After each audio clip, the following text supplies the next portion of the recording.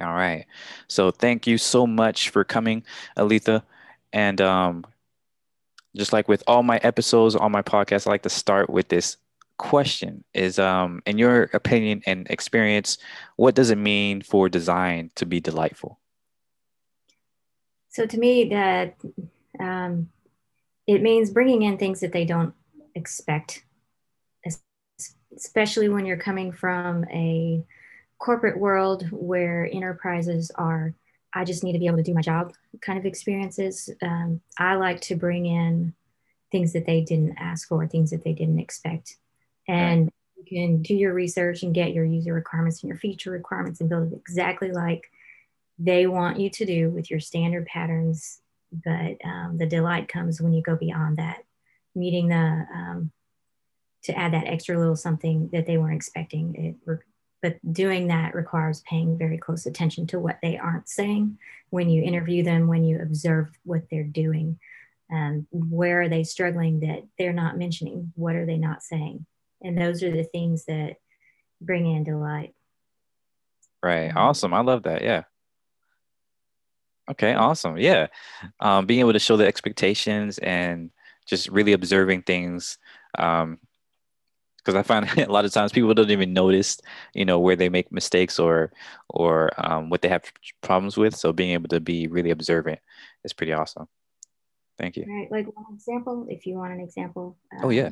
is one time I was redesigning a very antiquated system. Um, and all they were asking for is the ability to be able to shoot out an email to coworkers to notify them of things that were going on with this document that they were all creating and working on together. Mm, But instead of doing that, I designed it to where they could chat within the document creation process instead of shooting out emails all the time and waiting for emails. The chats were in line, in context, so that they could see all of their comments there, and it became a documented part of it. And awesome. that brought a lot of delight to them. And the result was that, hey, I used to hate doing these and put it off, but now I actually enjoy it, and Hmm. now I look forward to doing it. So that to me is a successful Yeah. addition of delight. That's awesome. Yeah. It's so funny how those like types of collaborative um experiences are still kind of new on the internet. I remember when Google Docs first came out. Yeah. What was that? Your audio kind of went out. Enterprise, Oh, for enterprise, yeah. enterprise, where it really they're very behind. Yeah, oh my goodness. That's tragic. But that's good that you got to deliver that level of delight for them. Awesome. All right, the next question is what do you wish tech execs knew about UX? So executives that may not know much about design or anything like that, what kind of things do you wish they knew about user experience? So I wish that they knew the value of UX experience, that it can save money and time on projects. So, for example, IEEE did a study on why software fails, and three of those top reasons for that projects fail are tied directly back to UX, and that such as badly defined requirements, stakeholder politics, and poor communication with customers, the dev team, and the target audience. So UX can help with that through user research, stakeholder interviews, usability testing, Mm, and the whole UX design process. And then Career Foundry also did a study back in on ROI back in 2014. And mm, they found that the input from the UX designer reduces the time spent on the work by up to 50%, and you can reduce development time overall by between 33 and 50%. And you can have improved decision making throughout your process and help with prioritizing tasks by including UX in that process. So uh, mm. it's something that I wish that tech execs would understand. Sadly, the UX design team is one of the first teams always hit during layoffs. Yeah, goodness. I've seen a if lot of that they in could this really pandemic. if they could really understand the value that UX can bring to the table and how much money we could save them by keeping us in that process, then uh, that would really make a big difference. I wish they knew that. And it's especially important when you're doing emerging tech and brand new tech. It's even more important for UX to be involved in that, because studies show that people that have a bad experience with a new technology for the first time are much less likely to go back to that technology in the future, even if you say, hey, we've got a better version now, because they've had that bad experience. And that happens. I see it all the time with VR, with people getting motion sick on an Yeah. first something. It's like, I'm never putting on a headset again because I don't want to get sick. Yeah, yeah, it's really tragic. I've seen that a lot as well, especially because like the level of progress that we've been, that we've gotten throughout the years, really makes it those types of experiences less, less often. So the fact that people may have experienced a really bad, experience with like a Google Cardboard or any of these 3 DOF or 3 degrees of freedom kind of movements that were limited and causing motion sickness, just Right. cuts them away from this amazing experiences they can have with these more immersive headsets today. Yeah. So as a follow-up question to that, why do you think these executives don't often see a lot of the value with user experience? Well, I think part of it is we're not doing a very good job communicating that value to them. Um, Mm, there are, if we don't have, like, we, including myself, need to take that responsibility to start educating them. right, It's for us to get all huffy and complain about, oh, they don't even understand what we do here.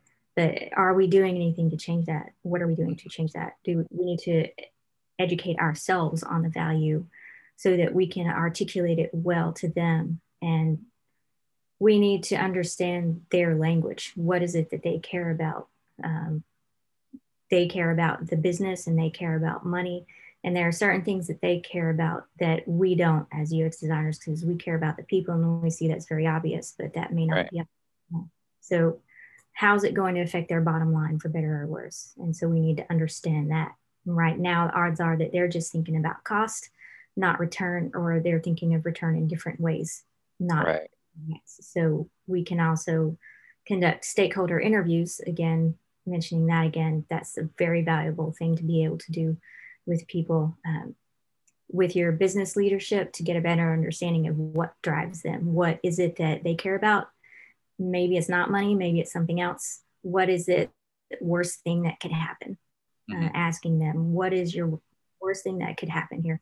And understand that. And that will help you communicate to that, and use UX to communicate to their fears and what's this thing that can happen? How can we help keep that from happening?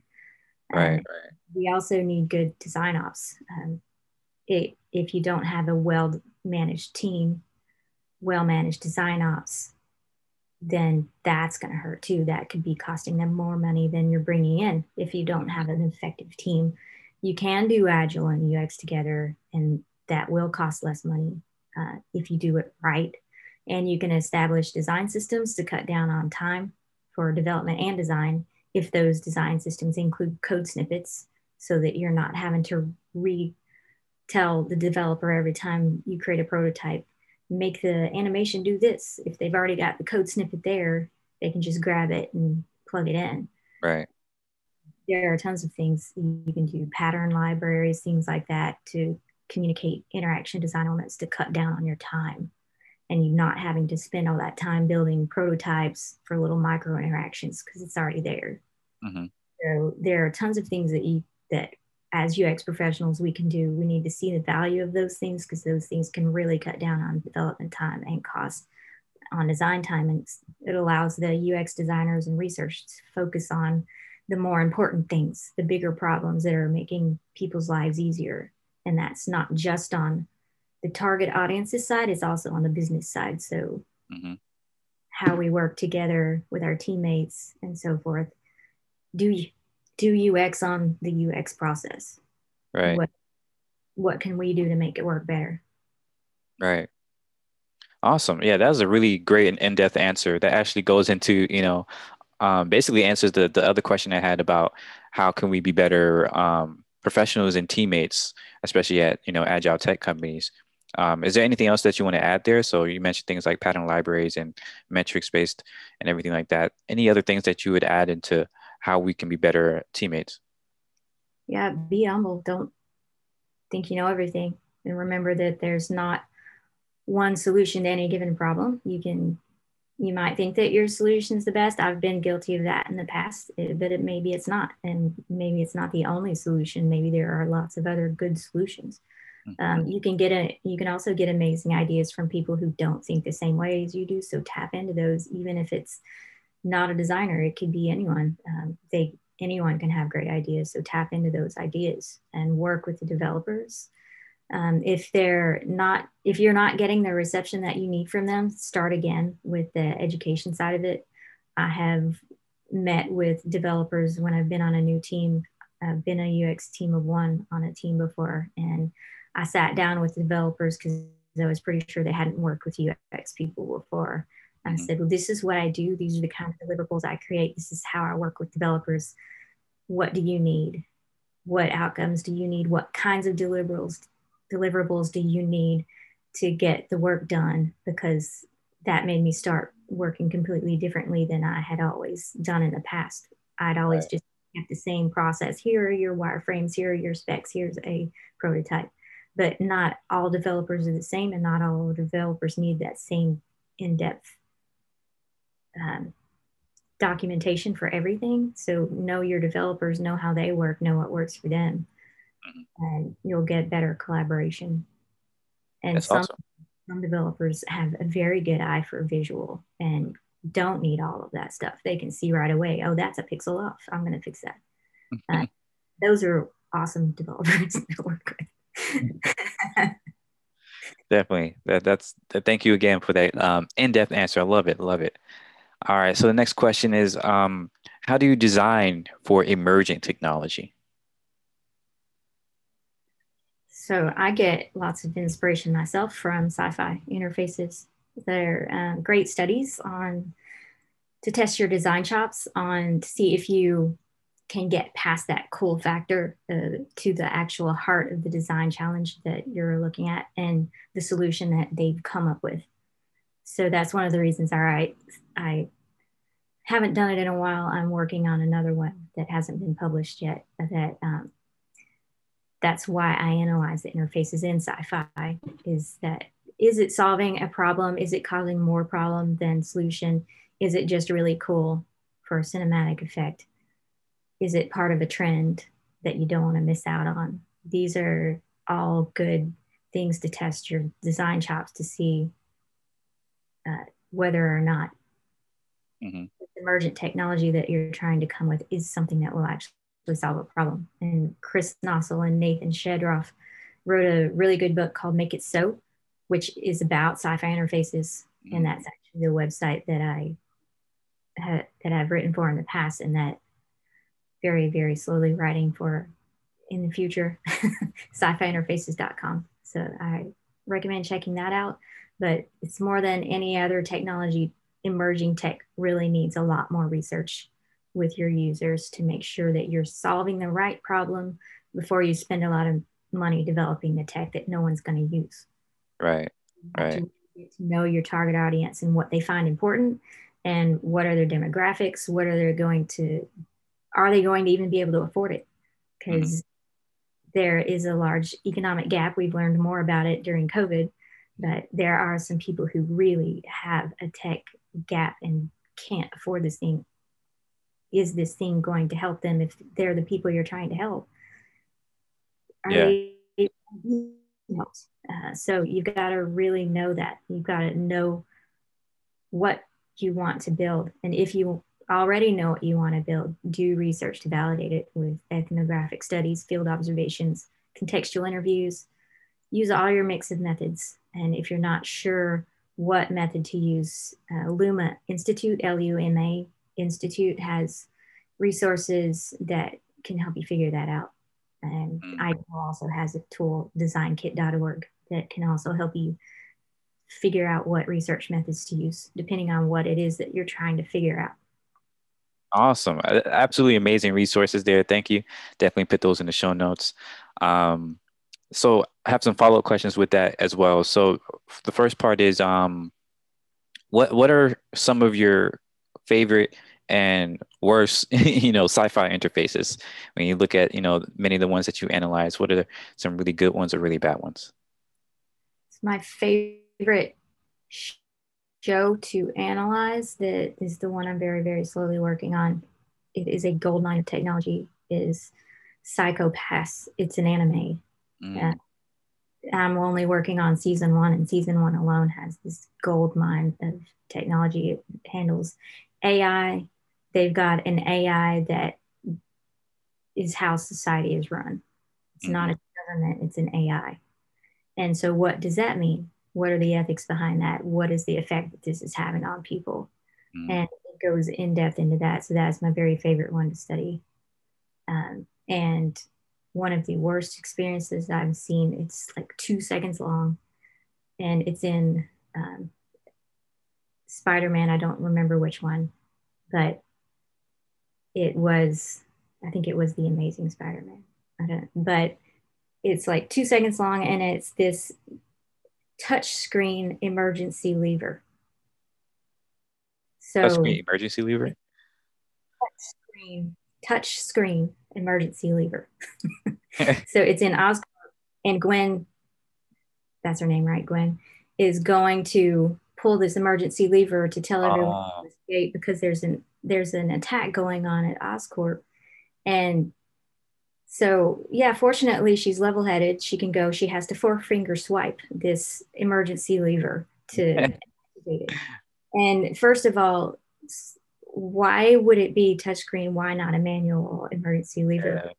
It's something that's that emergency related. What if she was disabled? What if she couldn't use her hands? What if hmm she was injured and couldn't use a gesture? It's like you Yeah. use your elbow to push down a manual lever, but you can't do that with you have to have a four finger swipe for this digital emergency lever. So just because it's cool doesn't mean it's the right decision. Yeah, definitely, definitely. I see That's that a lot. that was like 2 seconds. And I'm like, ah. People want to use screens for everything. Goodness. One thing that is kind of really bothers me is that in a lot of sci-fi, you see a lot of like transparent interfaces. So Mhm. it's like a phone, like in The Expanse, they have phones that are like transparent for some reason, and it's basically a touchscreen phone, but it's all transparent. And same thing for a lot of computer interfaces.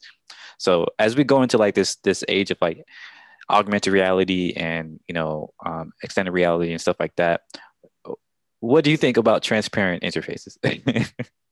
You are going to have to make sure that there is enough contrast so that you can actually see what you're looking at. hmm They're often used in film for cinematic effect and to help the audience see what's going on with the interaction without having to look over someone's shoulder. hmm But when you're getting into AI or AR, all the acronyms, when you're getting into AR, you need to make sure that there is enough of a contrast with the interface and the real environment that you can actually see what's going on. Otherwise, it's going to hmm be really difficult to use, especially when you get into accessibility issues with people with lower vision, or the older population has more difficulty with contrast than the younger population. So you're gonna really need to make sure that that is tested so that it's the visibility is good, and visibility and legibility on those things is very important. Yeah, yeah. I do think it definitely does look cinematic, and I guess it does make sense for a movie. But I just worry because I actually see people trying to develop these sorts of transparent devices, you know, and today in real life. So it's just something we should, I think, look at. That's one of the benefits of studying sci-fi interfaces. Chris Nossel actually wrote an article about it. I think it's 8 reasons why you should study sci-fi interfaces, and it talks about you're learning from their mistakes. It's a gold mine for good ideas, and he did this talk called Gorgeously Catastrophic, I think, Gorgeous Catastrophic, something like that. And it's looking at all of these interfaces that if they were designed in real life, they would be catastrophic. Like Iron Man's HUD on Oh, his yeah. display. That's one of his examples. And yes, it's really cool to have that head display, but if you're flying at so many thousands of miles per second and you've suddenly got this UI that's popping into your head and you're armed with all of these missiles, what is your reaction going to be when this thing is suddenly flying at your face? It's a UI interface, but your fight or flight reflexes are going to have a different response than you think they would. Right, right. That is huge. Are you going to shoot a missile at a Ferris wheel or Yeah, because goodness. I you up from over there or what's going to happen? That's So a great point. Yeah. I'll definitely check those out. I love thinking about and looking at sci-fi interfaces, but I haven't really delved deep into it. So thank you. Thank you for sharing. Mhm. Um, I had another follow-up question. When you said a lot of these emerging technologies aren't really affordable, and so it's hard for people to, you know, you might not be able to solve the problems that you were expecting. So in terms of when we're designing for emerging technology, what are there any, tips or advice as to how we can kind of bridge the gap between affordability and still be able to use this cutting edge technology?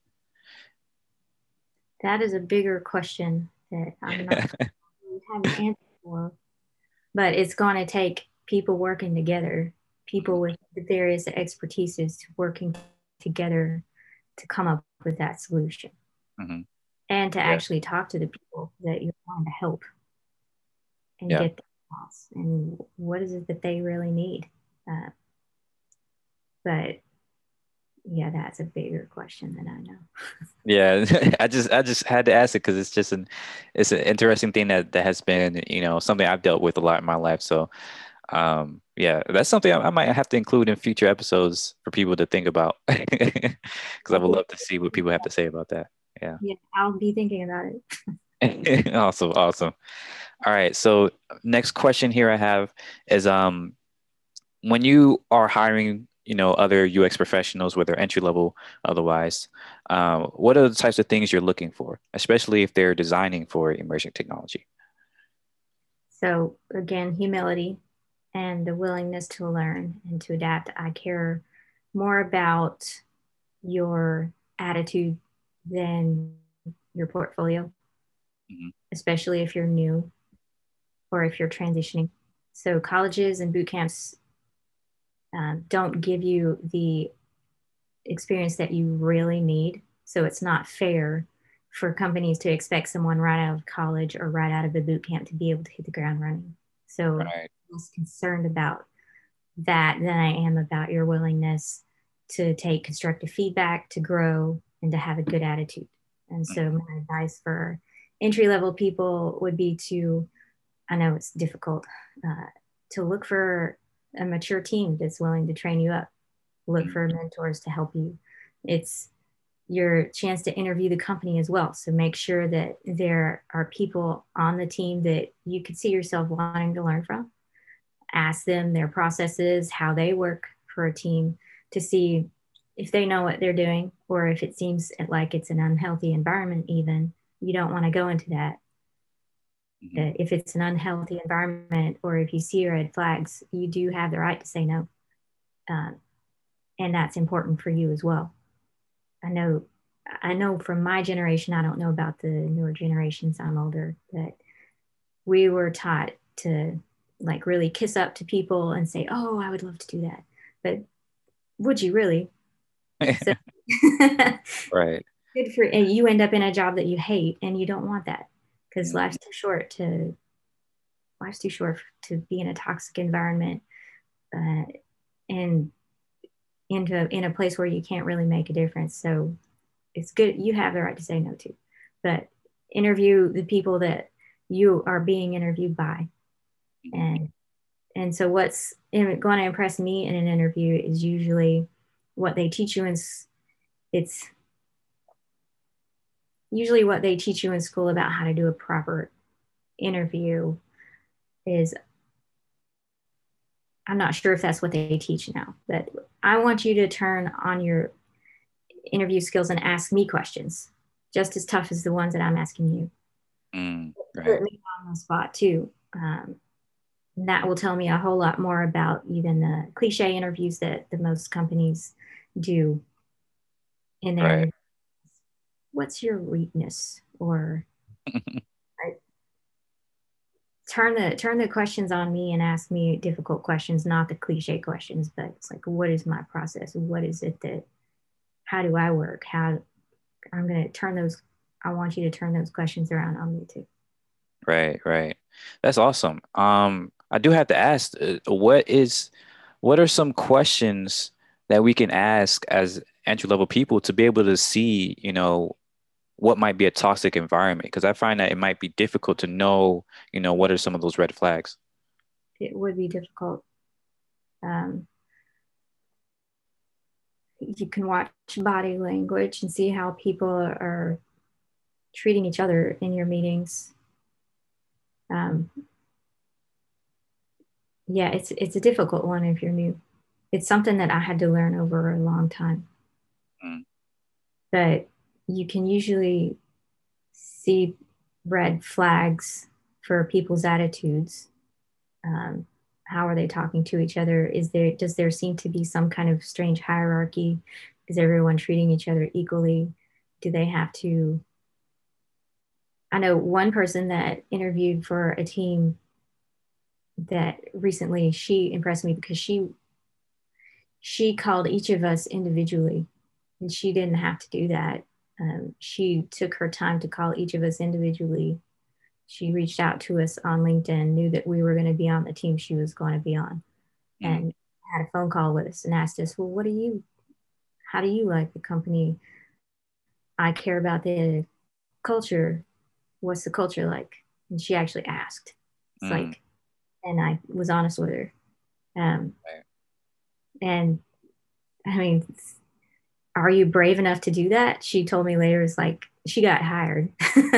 But Yeah. I was like, I don't know if I would have done that. Yeah, I'm not gonna lie, that seems scary. Like, But if they're a really good team, they right. might appreciate that. Hmm. So are you brave enough to reach out to people if you know who they are, if you know they're going to be on your team? Are you brave enough to reach out to them and ask them candid questions? Yeah, yeah. Awesome. And are there any other specific like candid questions that you ask or you think are important to ask? Um, well, I ask about processes because that tells me whether or not they use reasonable process. If they're working together with the developers, if they complain about developers during the interview process, that tells you they're not working well with their developers. Mm, Um, I'm watching for things they're not saying. right. Again, that comes with experience. So it's hard. It's hard to tell someone. It's always a hard thing to do is to tell someone advice that you She learned over years. over and over your whole life, and Yeah. it clicks until it does, and it's like, oh. But then, yeah, it's hard. Well, that's some good starting points so far. It's like looking for culture, going out to just ask people, what it's like working there, not being afraid to turn the questions around and really dive into, their processes and see how they answer. I think that's a good starting point, at least. So thank you once again. And finally, we have our last question. And take this however you want. But how do you invent magic?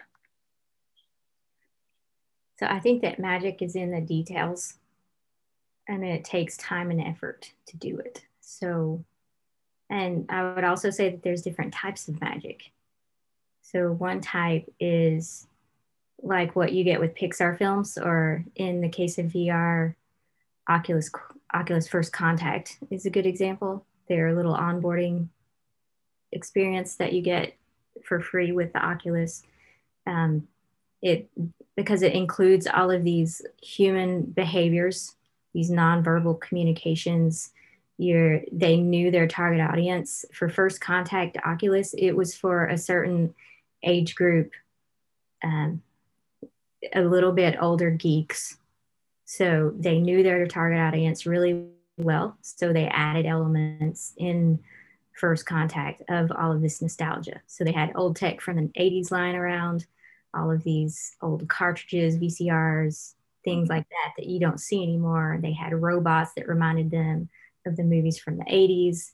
And so it really brought about this magical experience for this specific target audience that I'm in, that is like, "Ah, I love this. I could spend all day in here talking to this robot." So that to me is magical, to really study your target audience and know what the ability to bring about that nostalgia and that element of, that's what I call magic. And like with Pixar, where they really understand humans, the human behavior, even if it's not a human that they're portraying in their film, that Mhm. is a really human emotion, like Inside Out, for example. Like, Yeah, that is magical to me. And that's huge. BOGO is this another experience that is for free on the Oculus Quest. I don't know if it's available anywhere else, but it's this little salamander-like creature that is has dog behaviors. Absolutely acts like a dog, and including the guilt trip when you're leaving the app. So if Wow. you ever had to leave the pet at home, that guilt trip that they give you is included. That is crazy. Wow, that's awesome. Yeah, That, thanks for sharing that. yeah. Nice, nice. So that's awesome. I love that idea of magic, going into really knowing your audience and playing on, what they enjoy, whether that's nostalgia or just things from their life. So I love that. Thank you. And before we close out, is there anything else that you would like to add or say? I really appreciate you reaching out to me for the podcast. I I just, think thank you. Yeah, thank you for doing this. I started reading your blogs a couple months ago, and you've had just one awesome things after another, reading through those blogs, and I've learned a lot, and that inspired me to start my own kind of ideas of how we can build better experiences based on my own experience at working at an arcade. So, thank you so much for your writing and for everything that you're doing as well. yeah, and thanks for reading my blog and appreciating it. I appreciate it. I appreciate getting feedback from people too. So if there's any kind of additional things that you think would be useful, let me know. I'm open to feedback on that as well, because I'm not even halfway through with the best practices that I'm writing on there. I've got them all printed out here that I have to um, put them all in web form so everyone else can read them. But That's amazing. Yeah, yeah. I definitely will. Looking forward to all the rest of those best practices. And thanks again so very much for doing this podcast. And yeah, thanks for building a more delightful future. thank you for having All me. right.